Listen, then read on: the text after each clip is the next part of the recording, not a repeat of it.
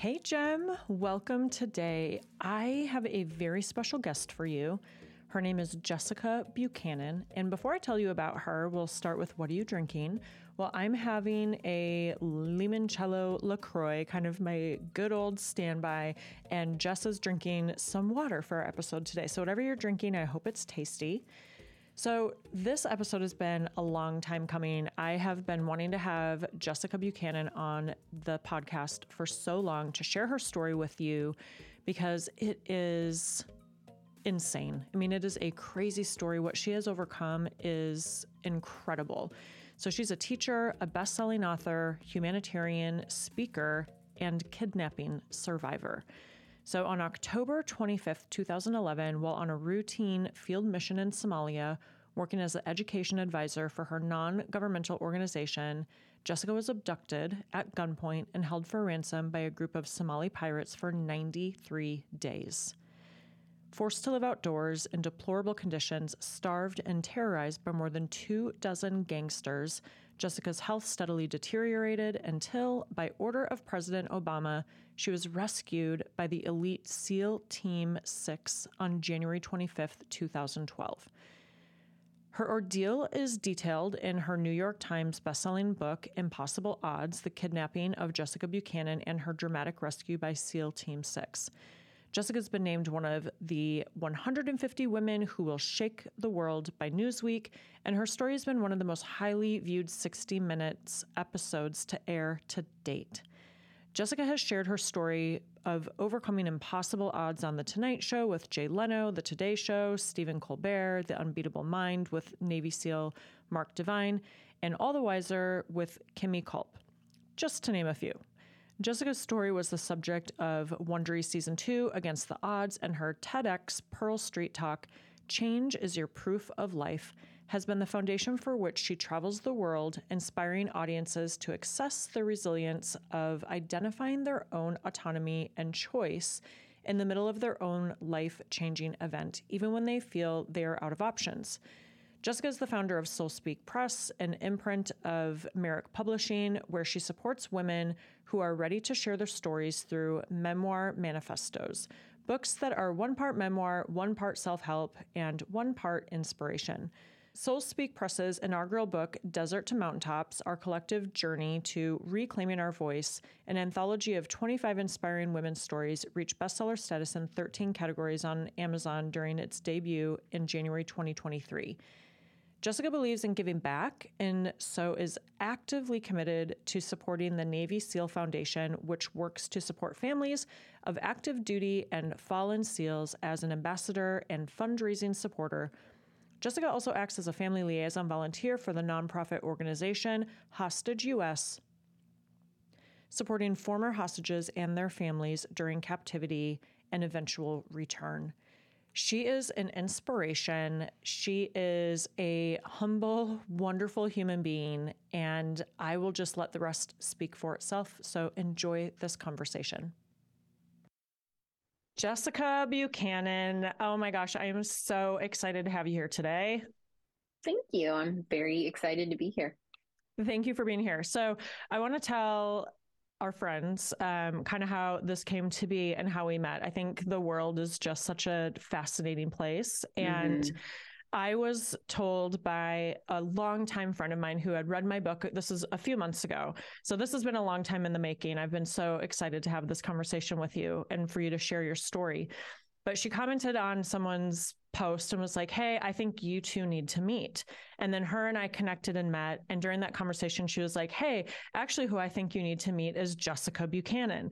So I immediately start following you on Instagram. And what I thought was the coolest thing was you reached out and you were like, hey, thanks for the follow. Like, I love connecting with other people that are speakers and authors and, you know, are doing this kind of work and sharing their stories. And to me, like immediately I was like, you're my people. Because in such a competitive landscape, a lot of times people are like, oh no, that might be my competition, or, you know, we can't chat or be friends. And we connected and I just adored you right away. And I was like, would you ever be willing to come on Drinking with Gin and talk about your incredible story? So I'm so happy that this has the day's finally come. It's come to Yes, it's fruition. here.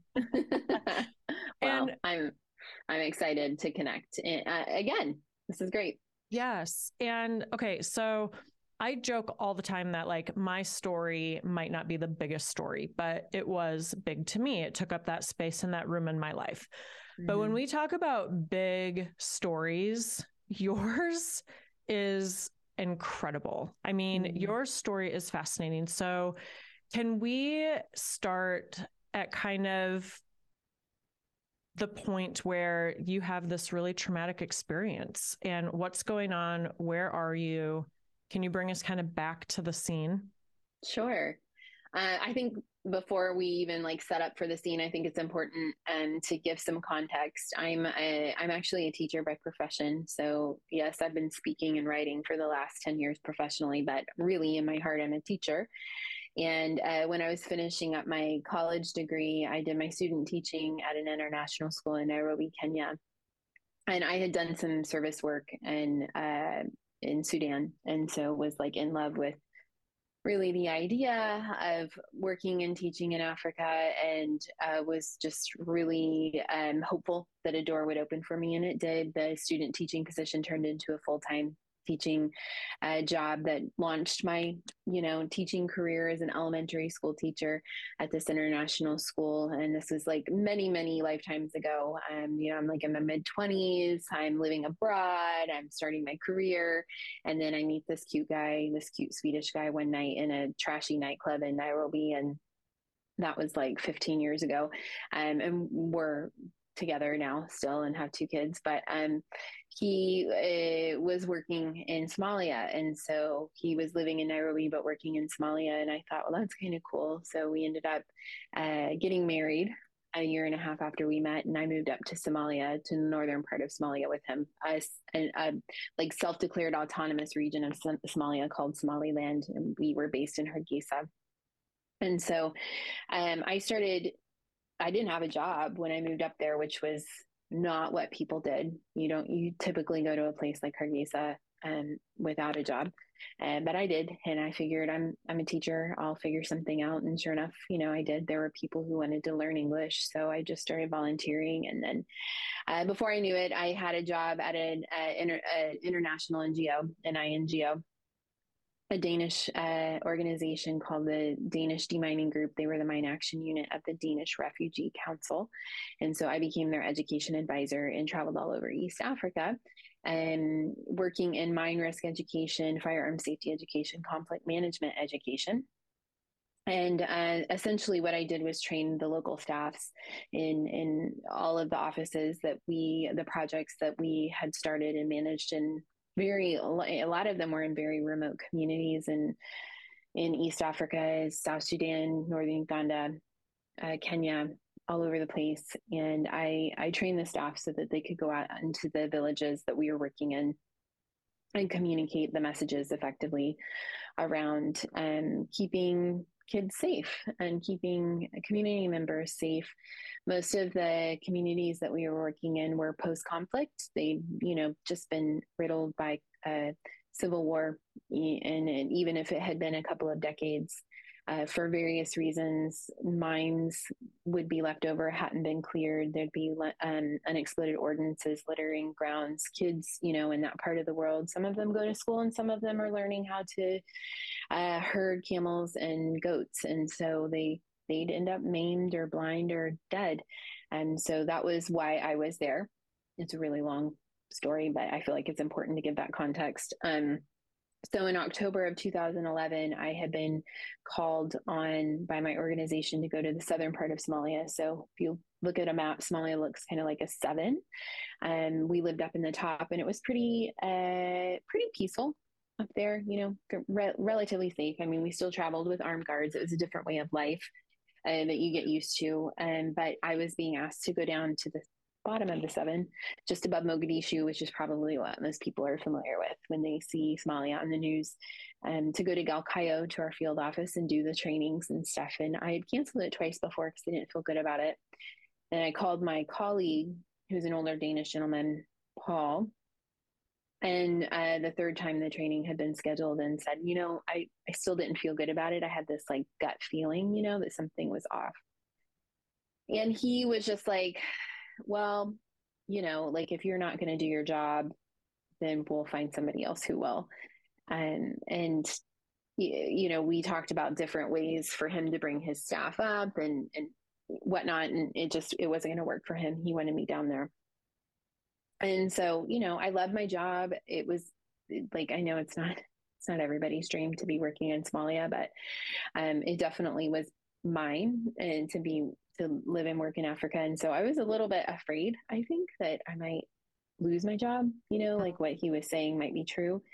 It's the same like story for, I think, a lot of women who work in, corporate environments, just like a different, more exotic locale. But we are always being told all kinds of stuff, and we're always being backed into a corner and mildly threatened, passively aggressively threatened. And so that's how I felt. And I thought, at the end of the day, like, what's the worst that's going to happen? Right? I'm a school teacher from Ohio. People go down there and work all the time. Like, it'll be fine. Like, nothing bad's going to happen to me. But you did say that you had this gut feeling and like this intuition that was telling you not to go. And I want to circle back to that a little bit later. Mm-hmm.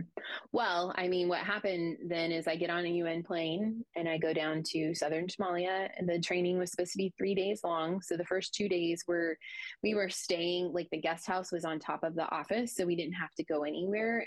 But the third day was what I was worried about, because we were going to have to transit from the north office to the south office. And it's really complicated why there are two offices, and I won't get into it, but for the purposes of this conversation, that was what I was worried about. And so the night before we were to move to the South office, I had gone to bed late that night. And, we had been like drinking wine and, playing guitar and hanging out and stuff. And I didn't sleep very well. And I had these nightmares all night long. I just remember them like very vividly. These nightmares where somebody, like pirates, had scaled the walls of the compound and gotten into the guest house, and they were like beating down my door trying to drag me out of my room. And I am not like a prolific dreamer, I that's like not normal for me to have something so clear. And I got up early, because the call to prayer wakes you up at daybreak. And I remember getting up out of bed, and I was just drenched in sweat because I had been just like wrestling all night with these nightmares. Got up and I walked into the bathroom, and I remember looking at myself in the mirror and saying out loud, like, do you want to do this? And I knew the answer was no. I did not want to leave. I didn't want to leave my room. I didn't want to leave the compound. I didn't want to go and do that training that day. And as I stood there and really like wrestled with my knowing, my intuition, I did what I think, again, a lot of women do, and I pragmatized my way out of it. I said to myself, well, everybody's down there waiting for me. What am I going to do? Go down and tell Paul, hey, I had these nightmares and I don't feel safe, and I'm not going to go and do the training for the southern staff. And, everybody was depending on me. Everything had already been arranged. Like, I just kept, talking myself out of listening to myself. And, it was very profound and very distinct act of self-abandonment. Now, I didn't know it then, of course, and it would actually take me several years to kind of figure that out. But when I walked away from myself in that mirror, it changed the trajectory of my life. That having that moment and like knowing that and the word that you use, self-abandonment. I just did an episode a couple weeks ago on intuition and trusting our intuition. And so I love this part of your message right now, because I think especially as women, that is something that we do. We ignore it. We don't trust our gut. We don't trust our intuition and our knowing. I think, what did you call it? You called it your knowing. And it's like, I love, that's another really great way to say it. And like, a lot of times people can't identify that pivotal moment, but like that was your moment. And that's not even that's not even getting into the story yet. But that was the moment. Oh, yeah. I have goosebumps. Yeah. So what happens next? So I, tell my intuition to, F off, and I go downstairs and I get in a convoy of vehicles. We get to the other office, we do our training, everything goes well. It's around 3:00 in the afternoon. We're ready to go back to the North office. And I'm like, okay, I am home free, right? Like I am ready to just like put this whole trip behind me, all of the fear and the paranoia that I was feeling. I am ready to go home. I'm going to go do my workout, have dinner, have another glass of wine, hang out, and get on that UN plane tomorrow morning and get back to Hargeisa to my husband and my dog. And instead, we wait for 20, 30 minutes, maybe even an hour. Like our security advisor, who's a local Somali guy named Abdi Rizak, he keeps saying, okay, it's time to go. Wait, no, we got to wait. Something's, and it's hard because there's a language barrier. So he's speaking a little bit of English. We speak a little bit of Somali. So you don't really know what's going on. You're just like waiting. And finally sorry, I don't mean to interrupt. Was that normal behavior to do the kind of the start and the stop of the leave time? I mean, who knows, what is normal behavior in that kind of setting too. And, I think in areas of the world like this, you're trained to look for patterns when you're, assessing risk and you're taking security and safety into account. But he's employed by the organization to keep us safe. So he kind of has the final word. So whatever is normal doesn't really exist as much as like he's the one in charge. So he's the one I'm supposed to listen to. And so we get into this convoy of 3 Land Cruisers that comes through. There are armed guards in the front and armed guards in the back. And that's normal. And then Paul and I get into the middle vehicle, and I don't recognize the driver. He's not the same driver that had taken us in that morning, but it didn't matter. Like that could have all been just a shift thing anyway. And Abdi Razak, the security advisors, is in the seat next to me, and I'm in the back, and we pull through the gates and we drive for maybe like 10 minutes through town. And then a car comes up around, another Land Cruiser, like cuts us off. So we can't keep driving, and splashes mud up all over the windows and the windshield because it had rained earlier in the afternoon. And I can't see out the windows because they're all covered with mud. And I just remember saying, I don't know if I said it out loud or if I'm just thinking it to myself, but like, what a jerk, who drives like that? And I'm like not paying attention. I'm on my phone. I think I'm sent a text to my husband and maybe an email, and thinking about, whatever you think about when you're leaving work and ready to get home. And suddenly the door is pulled open, and there's a very angry man dressed in a police uniform at Abdi Razak's side. And he pulls him out of the seatbelt and slams him onto the ground and hits him in the head with a gun, and crawls into the seat next to me and puts an AK-47 to my head and starts screaming at the driver to drive. And we just tear off through town. This driver is up on 2 wheels, slams down. He's up on 2 wheels. He slams down. It's just insane. And I'm thinking he's going to flip the car right now. We're dead. And then I just have very two basic and fundamental thoughts. And that's just, this is so bad. This is so bad. Whatever this is, it's so bad. I have no frame of reference for it.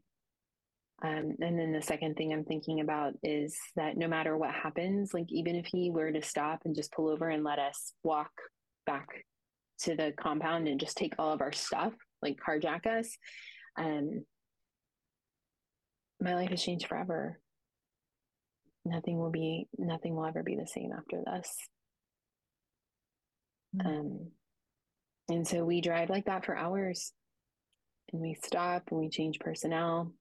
We stop again. We have to get into different vehicles. We do this over and over again. I remember at one point, Paul turned around, I think, to check on me, and I asked him, I like mouthed to him, "What is happening?"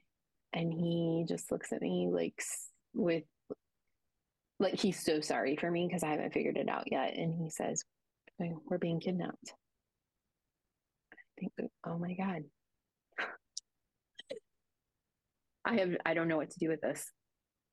I can't imagine the transition of feelings and emotions and things racing through your mind, like how you just kind of lightheartedly and flippantly were like, oh, who drives like that? Like, what a jerk.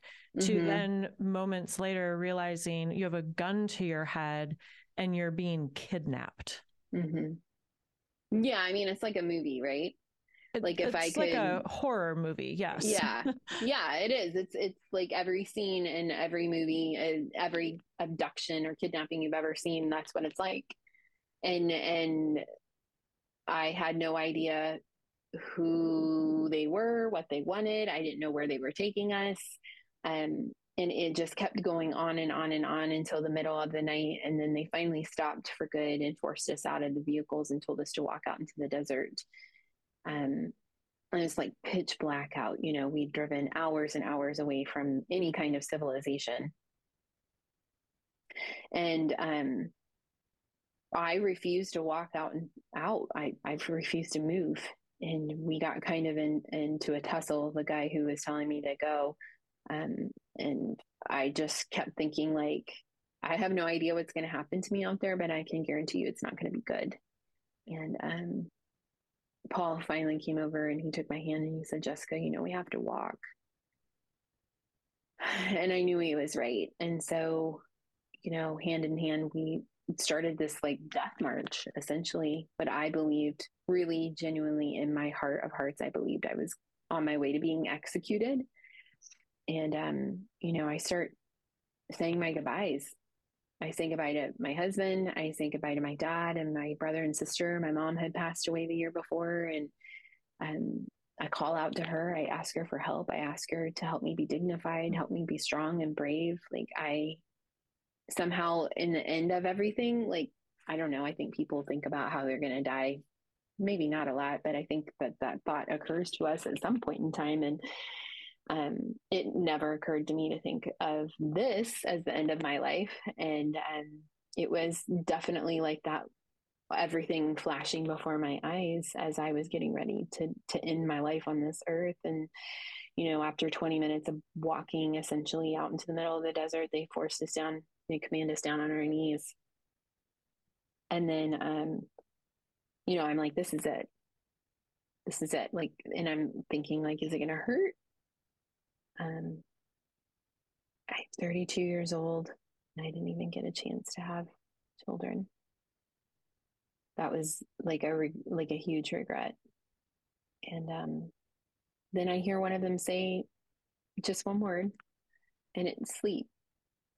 One of them says, and I'm just like shaking my head, like, I'm too afraid to even move, right? And actually, what they want us to do is lay down in the dirt and go to sleep.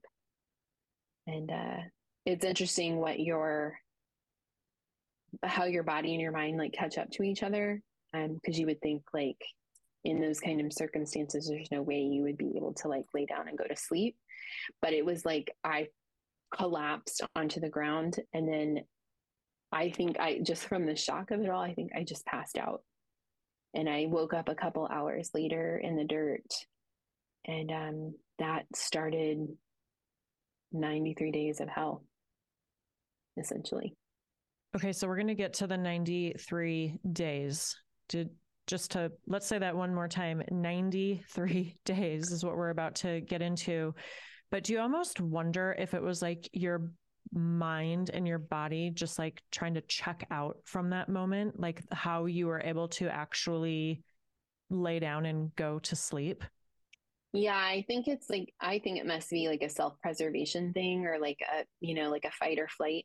kind of thing, fight, flight, or freeze, I guess. I definitely felt like it was primal and I couldn't stop it. Mm. I think maybe that's probably what happens when people go into shock. Mm-hmm. Um, and if I had had like a cut or something, then we'd be like, oh, well, you passed out because you were losing blood. But I think I was passed out from so much adrenaline and just fear. Like I've never in my life this, and hopefully I never will again. I have never experienced fear in that capacity before. Um, it was so reductive in terms of the basic of all my humanity. Every part of me wanted to survive. Um, and somehow I think I needed to just check out. Yeah.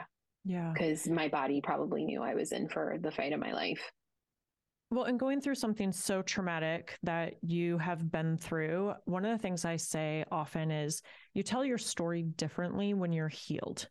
And you Mm. so eloquently tell your story now. And I know it's been a long time, but how long was it for you before you could really talk about and share this story and this trauma and this shock and this craziness that you went through?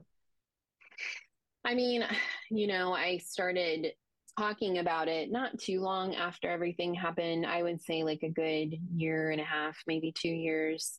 I guess the first interview I did was a year and a half later.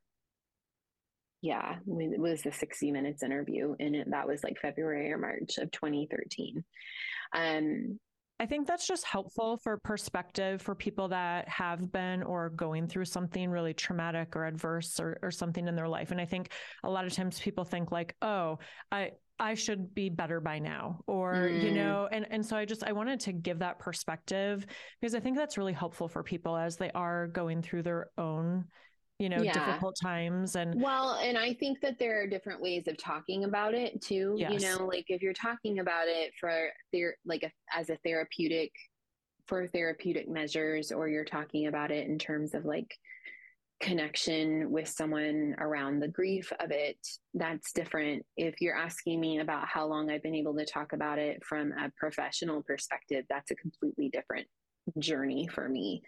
And I would say that I've only been able to talk about this the way I talk about it now for the last maybe 3 or 4 years. And to put it in perspective, that it's been 11 years since yeah, the kidnapping happened. So, this is my life's journey. Like this will never be gone. It will never go away. I will never heal completely. Maybe people see that as like bad news, right? no, no. I think that's But also I think it okay. Yeah. normalizes it. Yes. And that's really what, that's a big part of my purpose, right? Is like we all have something. And obviously your story is probably so different. So few people in the world have experienced something like you. And so that's why I'm so appreciative that you are willing and able to share your story. But I think it is helpful to think about, how much time had to pass before you were able to do that in this sort of a setting, in a professional setting, and working through it. And maybe there's never a thing as healed, but healing, right? And kind Mm-hmm. of being on that journey. So thank you Yeah, for sharing that. I hope I sure. didn't throw too much of a curveball No. with that kind of sidebar.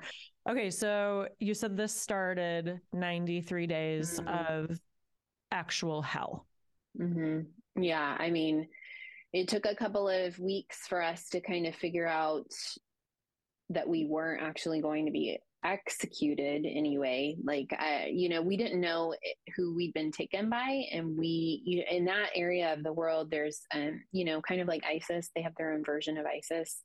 And Al Shabaab is what it's called. And they're quite violent and they're Islamic extremists. And we didn't know right off the bat if that's who had us. And if that was who had us, being an American woman was not going to work in my favor. I don't think it's ever going to work in my favor in that kind of capacity. But once we kind of realized, oh, I think these are just gangsters and they just want money, then that felt a little bit better. And even though the ransom demand they started with was $45 million, So that felt awful. We kept trying to explain to them, we're not container ships like out in the Indian Ocean with millions of dollars worth of inventory. We're two aid workers that no one knows about and no one cares about other than our families. So, you might want to think about lowering your ask, especially when we were told that our organization offered $20,000 as a negotiation starting point. So when I heard that, I thought, wow, we really are going to be here for a while. We lived outside the entire time. So we were never taken to a house. Or a building. We weren't put in a cellar. We weren't put in a tent. We weren't put anywhere. We were sat 12 hours during the day under trees or laid under bushes, and then for cover from the sun and from whoever might be able to see us. And then we slept out in the open field on a mat for 12 hours at night. We were systematically starved. That was part of the negotiation pressure. I think I lost about 40 pounds in 93 days. It's not a fun way to lose weight. I was surrounded by men the entire time, men who wanted to hurt me, anywhere from 6 to 30 at a time. Everybody was heavily armed. There were explosives everywhere. The cars were full of grenades and RPGs. We were moved 60 times at least. Sometimes, I would finally have fallen asleep at night, and then somebody would be screaming in my face to get up and get in the car, and we would drive for hours, and you didn't know where you were going and what they were going to do with you. And, if you were running from someone or you're running to somebody, it was just a constant mental struggle and trying to keep up. You don't know what's happening. You don't know what's coming. You don't speak the language. No one's giving you any information. You're just sitting there. Your comfort is of little or no concern to them. They only need you to be kept alive enough so that they can cash you in. So, as a woman, I get asked a lot, like, well, what'd you do about menstruation? Or, Right. well, I mean, the first period I had, came on really strong and really furious. And I had to tear off strips of the dress that I was wearing to try to keep myself as clean as possible. And then I stopped having one, which was just God's grace, I think, due to the malnutrition in this dress. But trying to bathe yourself, and I use air quotes for that because that was laughable. It was like, they'd bring a yellow jerry can of water that was laced with diesel fuel and had algae and scum in it, and then tell you to try to shower with that. And then I'm in a camp of men, trying to find a place to clean up myself somehow. It was just really difficult and really scary. Sleeping at night is really scary. You're out in the open. There are wild animals. You're surrounded by men who knows what they're going to do to you. It was, I was with Paul for a lot of time, and then a lot of times we weren't there. I remember a span of weeks where I didn't talk to anybody. I remember being able to try to, they finally let us have some time together, and both of our voices didn't work. Nothing would come out because we'd spent such a long time not using our vocal cords. And it just was day after day after day after day. And I think most people can, if they have an end date, to work toward, then you're okay, well, I can survive. If I knew it was going to be 93 days, then I can do that. I can do anything. This is hard and it sucks and it's awful, but I know it's going to be over 93 days. The most torturous part of this whole scenario is that it could be 93 days. It could be 930 days. No one knows. There's no guarantee. There's no end in sight. There's no protocol to follow. It just is. And then all you can do is try to stay alive on so many different levels until it's all over. And no one knows when that's going to be. There were so many unknowns for you, not knowing how long you were going to be out there, not knowing when you were going to get your next meal, I mean, from the little day-to-day things that we probably take for granted, right? In life to the big picture of like, how long am I going to be out here with no clothes, little to no food, no sun protection, no housing, no nothing. Mm-hmm. Yeah. I mean, all I could do was take it in increments and, say, like, sometimes it was minute by minute. Sometimes all I could get through was the next minute, and I'd get through that minute and I'd say, okay, I'm going to keep breathing and I'm going to get through the next minute. Other times when I was feeling like more emotionally stable and mentally strong and spiritually strong, I would be like, okay, I can do this for 30 more days. And then when we get to the end of that 30 days, we'll reassess how much longer I can. I couldn't think past, I can't sit here and think this could be 930 days. Like, no, then you just give up. Then you just throw yourself into a pit of despair, because what's the point? Were you keeping track of the days? Did you know how many days that you had been out there? Yeah. Yeah. Okay. That wasn't hard to keep track of. The date was difficult to keep track of. I think we did a pretty good job. I think I lost track somewhere around Thanksgiving. Like, I got to talk to my husband for 2 minutes that morning. Normally on a proof of life call, I talk to like a representative for my organization. But I did get to talk to him for 2 minutes, and I didn't know that it was Thanksgiving. But yeah, like, I didn't have much to keep track of. So the number of days wasn't hard. Okay. And then you talked about like times when you were struggling mentally, emotionally, but then you had other times where you felt more emotionally sound and mentally strong. How did you get the strength to think about even, staying out there one more day or one more hour, one more minute, one more breath? I mean, I'm a person of faith. And so I think my spiritual journey was quite an extraordinary experience for me while I was out there. I like to say that I was given an incredible opportunity while I was out there to meet myself. I had lost my mom the year before all of this happened, very suddenly and very tragically.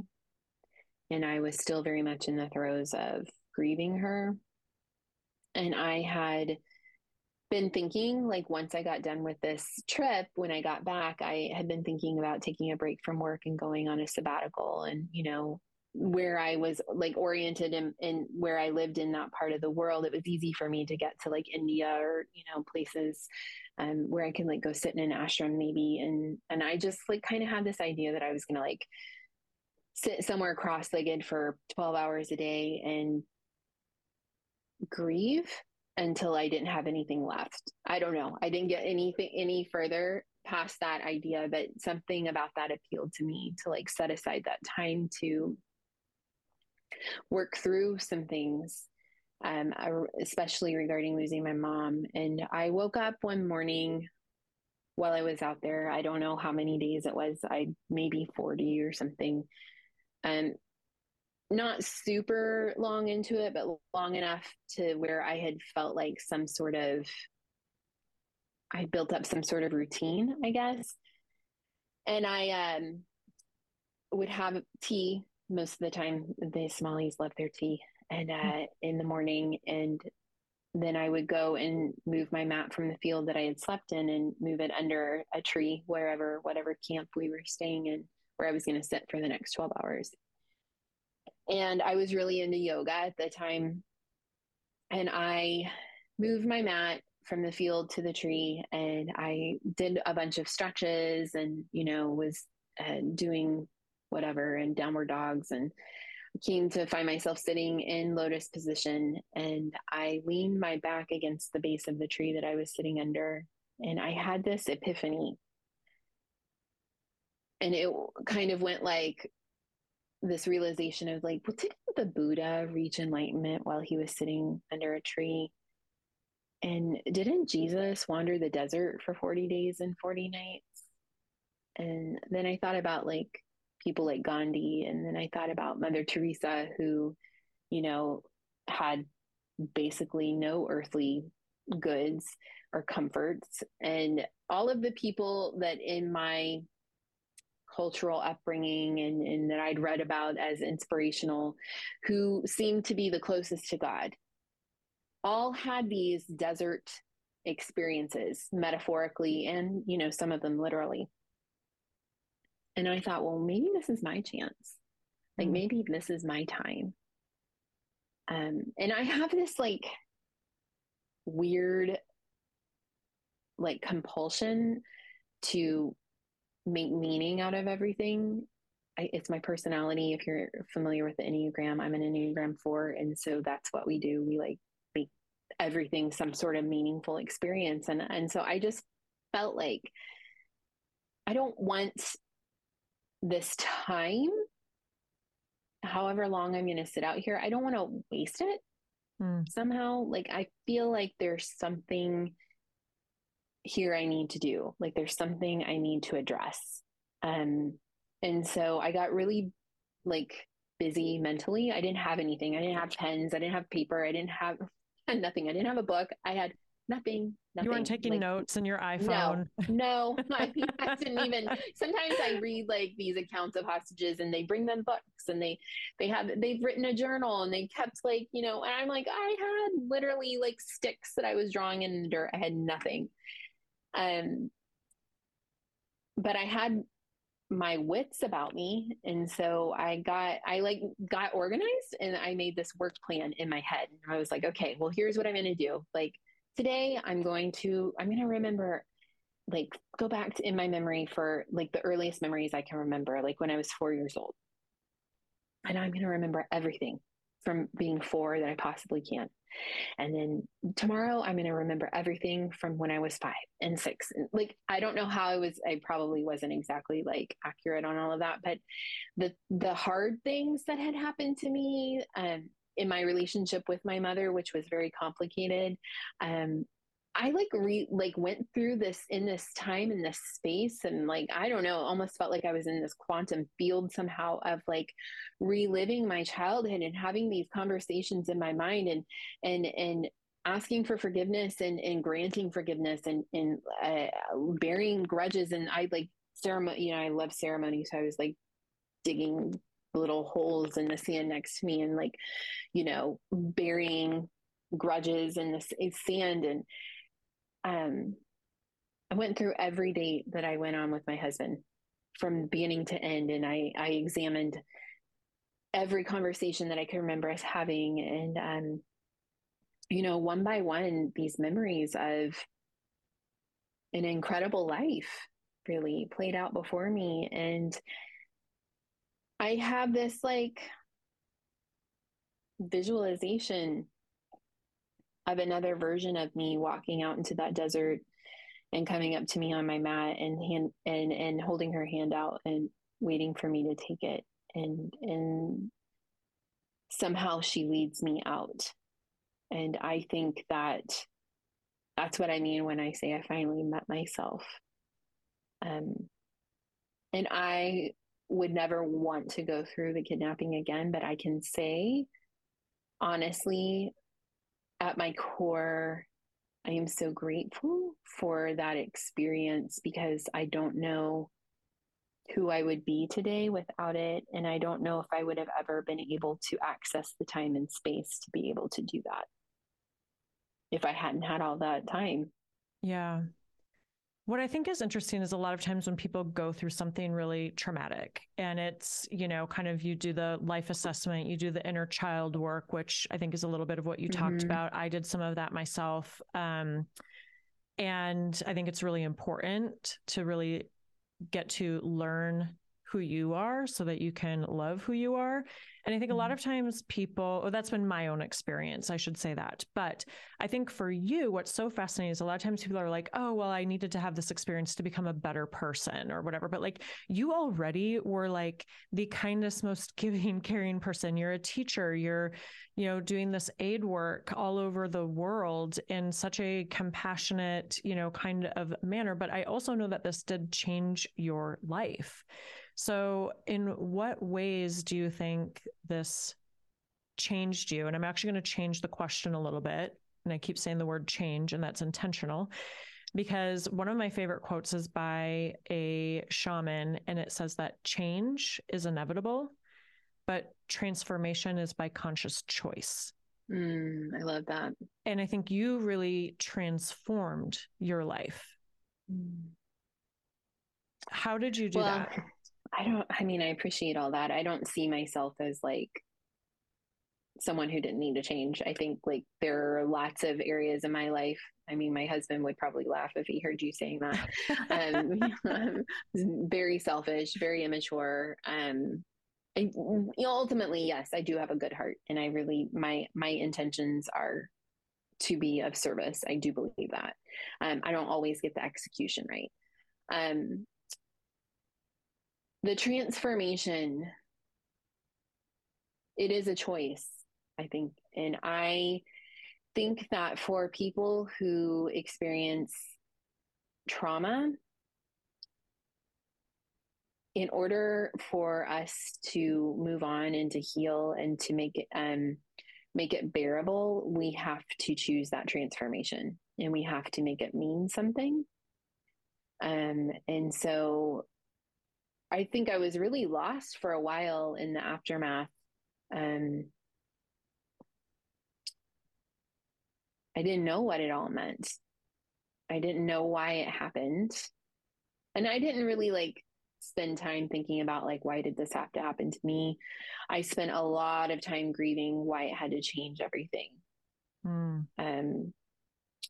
Like losing those old versions of yourself. Yeah. And losing my life, really. Yeah. Yes, I got to keep my physical life, but I had to leave Africa.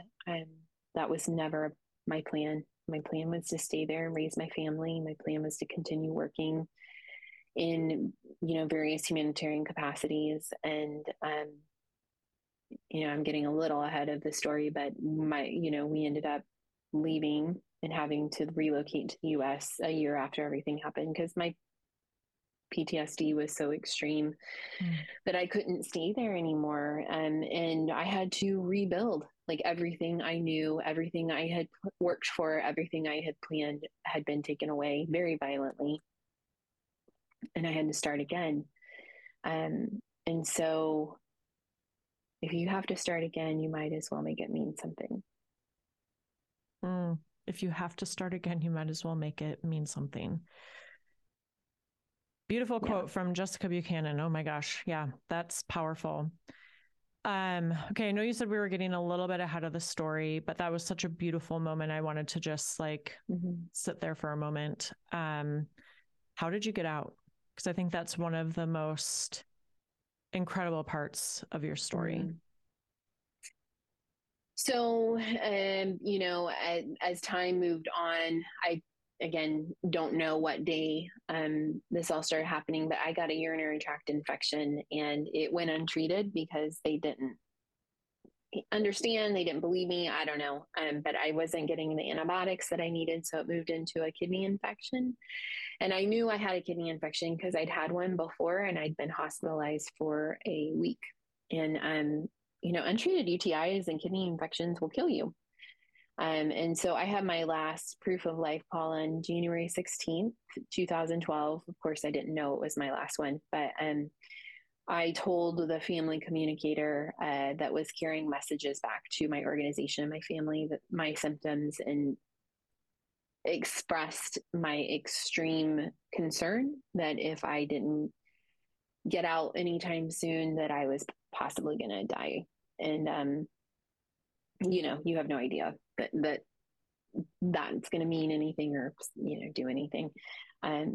So January 24th, I had grown increasingly weaker and more ill. At this point, I'm like having fevers, like in and out of fevers, hallucinating, can't walk at some points. I'm in so much pain. And I had dragged my mat out from the tree into the field that night and wrapped myself up in my blanket. I would lay there, and the sun goes down at 6 o'clock in that part of the world. It doesn't ever deviate.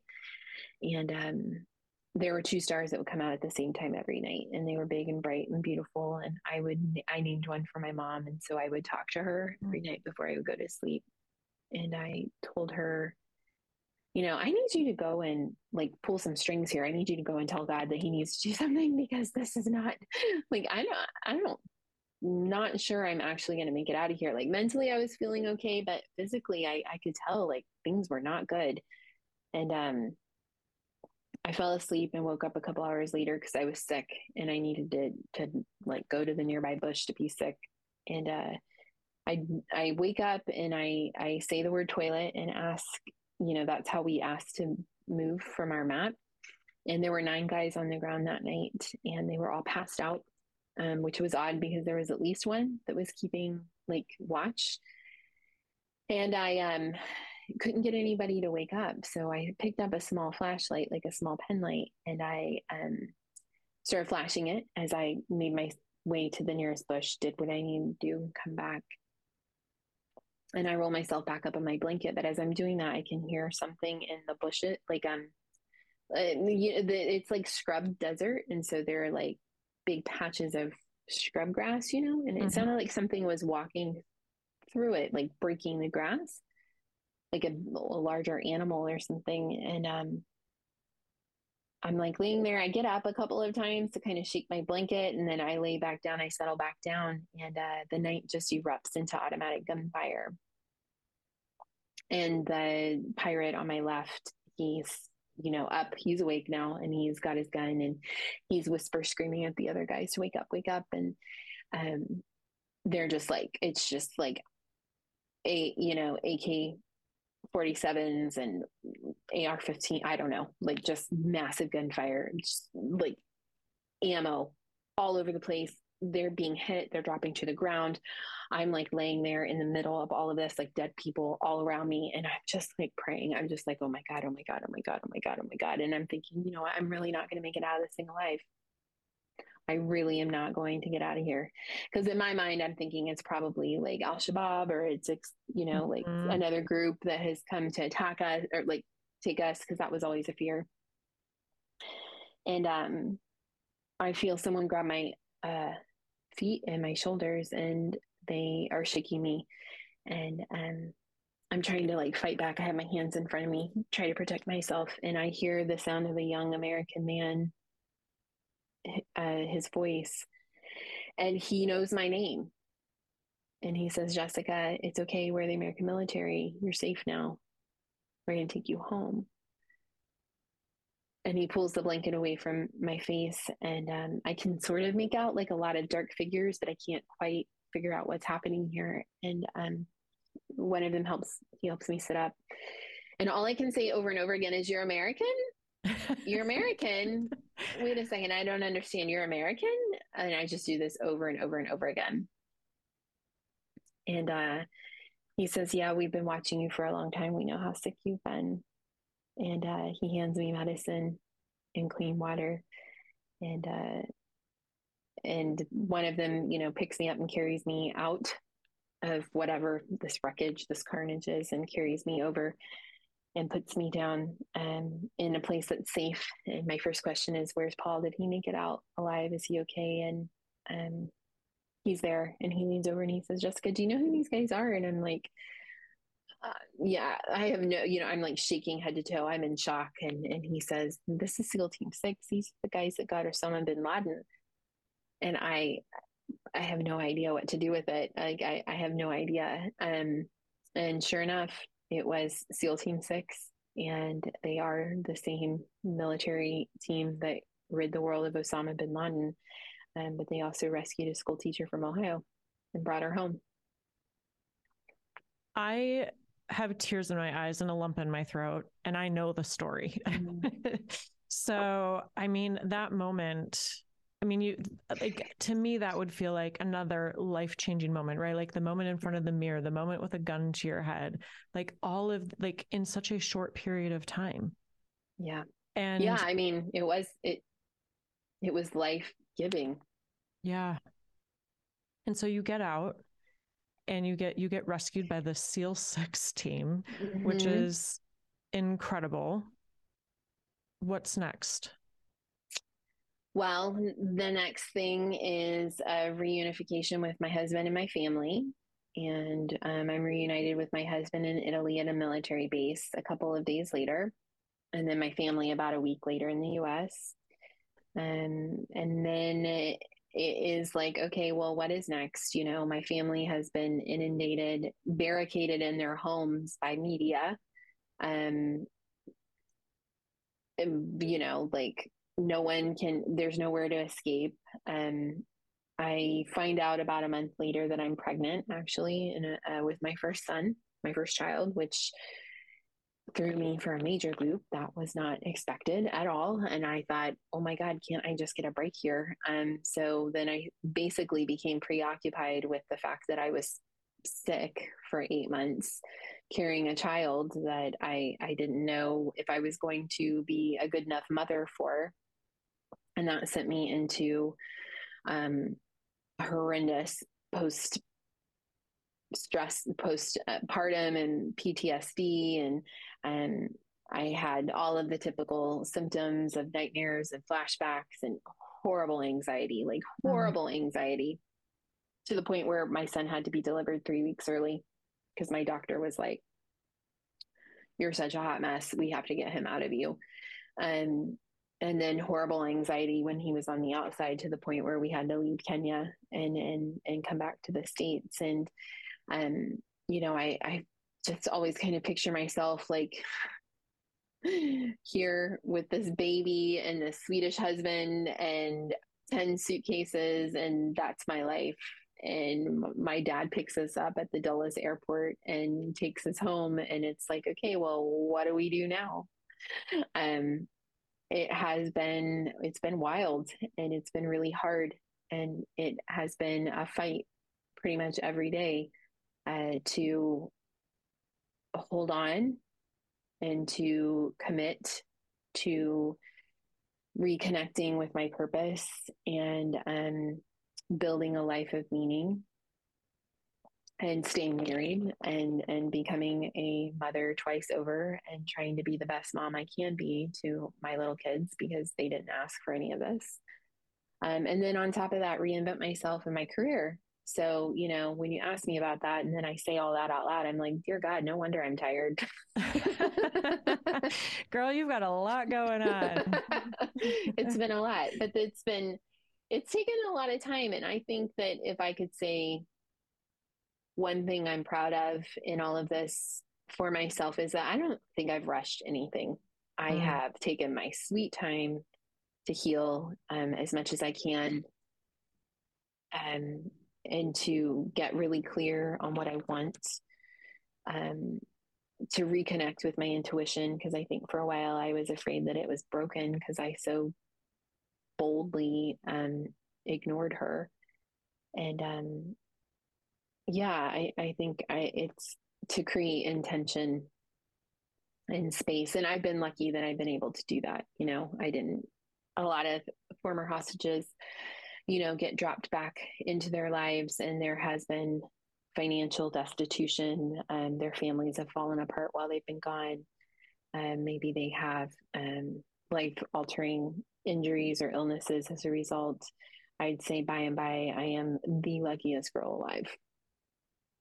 Well, I think a lot of it is your mindset, you know, for you specifically. And I'm not saying that in a comparative way, right? I'm not saying that compared to other hostages, they had a bad mindset. What I'm saying is I think that you have an amazing, powerful, strong mindset. And you mentioned your dad, and I talk about my dad all the time because he passed away and he was my guy, but he had these things that I call dadisms, and like these, you know, I think they're intended to be like motivational sayings, but they're like dad joke, like poorly Right. timed, but well Right. intentioned. But Yeah. he always, and this came to mind, and I use this one all the time, but it came to mind when you were talking about like the coming back and, I didn't plan on this happening, but he always would say, you're the architect of your own destiny. Mm-hmm. And it was his most common one and his most annoying one. But I use it all the time now because I think that it really means like we can't always control what happens, Mm-hmm. but we can control how we respond to it. Yes. Yeah. And And I'm a big, huge supporter of that um, train of thought because it's what saved me. yeah, like I really am like, oh my gosh, the reason I was thinking, I'm like, you embody that.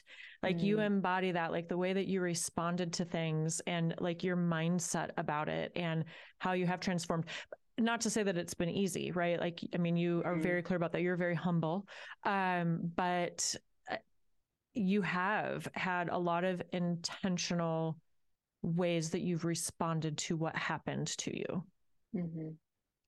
I think I learned the difference between an option and a choice while I was out there. And I think that we like confuse those two for being the same, and they're not. Um, Options are fixed, and we often can't do anything about them. And we may have one or two options, or we may have lots of options. It just depends on, the time and space and who we are and whatnot. But within the limited options that we have, I do believe that we always have a choice, back to your dadism, right? And I learned that lesson in a really harsh and extreme way, but I come back to that over and over again, that I have a choice in terms of how I'm going to respond. I have a choice in terms, I like deal with all the regular stuff that everybody deals with every day, of like not feeling worthy and not feeling good enough, not feeling successful enough, feeling like I screwed up with my kids, like, not feeling I'm middle aged and not feeling skinny and, all of it, like, right. But then at the end of the day, like, it's my choice as to whether or not I'm going to let that railroad me or hold me back, keep me from connecting. Um, I may not have a lot of options when it comes to something, but I do have a choice. And so that is not a lesson I want to repeat. So I'm going to learn it. Yeah. I want to go back to, I said I was going to circle back to this about how you abandoned yourself, ignored your intuition. Mm. How do you handle that now? So I'm really like fixated on trying to figure out the difference between an intrusive thought and my intuition. Like yesterday I went to the gym and I left my wallet in the car and it had my passport in it, and I'm getting ready to travel internationally in a couple of weeks. And so I couldn't like remember if I had locked the car. And it's like in a busy part of town where there's like a lot of, passersby and all of this. And so the whole time I was on the machine, I was like, should I go? And like, is it my intuition or is it an intrusive thought? Is it my intuition or is it my intrusive thought? Um, so I think ultimately I got off the machine and went and made sure my car was locked. And of course it was. So I think it was an intrusive thought. I would have done the same thing though. But I mean, it's not hurting anybody. So I don't know. I think I'm still figuring that out. I think my intuition now shows up in terms, I would like rephrase it and call it alignment. Mm. Um, and I think I lean into it more with my business and the work that I do, the people that I work with, clients, maybe that I take on. I always know from the very first conversation if this is going to be a good thing or if it's not. And every single time I move forward, even though I know we are not aligned, it is going to fall apart, and it always does, or, something is going to happen. And so I feel like I've gotten pretty skilled at figuring that out in terms of business. I've gotten pretty good at like figuring that out when it comes to people and friendships and developing, you know, connections. But I've still got lots of room for growth. So, and expansion. So I like that. I'm in it. Okay. I like it. Well, okay. So what are you up to these days? Ooh, a little less than I have been, but still pretty busy. So I speak. professionally. My husband and I co-authored a book, Impossible Odds, that came out in 2013. And so I have been, telling that story for a very long time. My second book came out in January, actually, of this year, and it's an anthology. It's called Deserts to Mountain Tops, Our Collective Journey to Reclaiming Our Voice. So it's 25 women's stories of how they've reclaimed their voice, since that is such a poignant and profound experience for me in terms of reclaiming myself and my intuition. And so I also have a publishing imprint. So I publish other women's memoir manifestos. So that is a story where someone has been through something, now they know something, and now they want to teach us something. And yeah, that's what I do. Wonderful. I will put all of your links in your website and everything so people can find you. Where's the best place for people to connect with you, learn more about what you do, if they have a story that they want to share and work with you and your publishing company? I hang out on Instagram a lot, Jessica C. Buchanan, and then you can always connect with me through my websites, jessbuchanan.com, desertstomountaintops.com, or soulspeakpress.com. Perfect. I'll put all those in the show notes. Don't worry. Jessica, this was incredible. Thank you for taking the time to be here today, share your story, and thank you for being such an inspiration. It's my pleasure. Wow, what an inspiration Jessica Buchanan is. I love her story. And yes, it is a big one. And we know I talk all the time about, my story might not be the biggest, but it was to me because it happened in my life, and yours is to you because it happened in your life. And I love that Jessica acknowledges and kind of provides validation, knowing that her story is so unique. And you don't have to have gone through something like that, because so few people are going to go through such an extravagant, extreme experience, but that your story does matter too. And just a gem of a person. She is humble and inspiring. And I'm so grateful that she came here to share her story, because she really is an inspiration. And I love that she has taken her attitude and taken her experience and turned it into, continuing to serve people in a different way than she was before. So if you loved this episode, please don't forget to subscribe and leave a rating or a review and share it with a friend. And until next time, Gem, shine bright and let's get growing.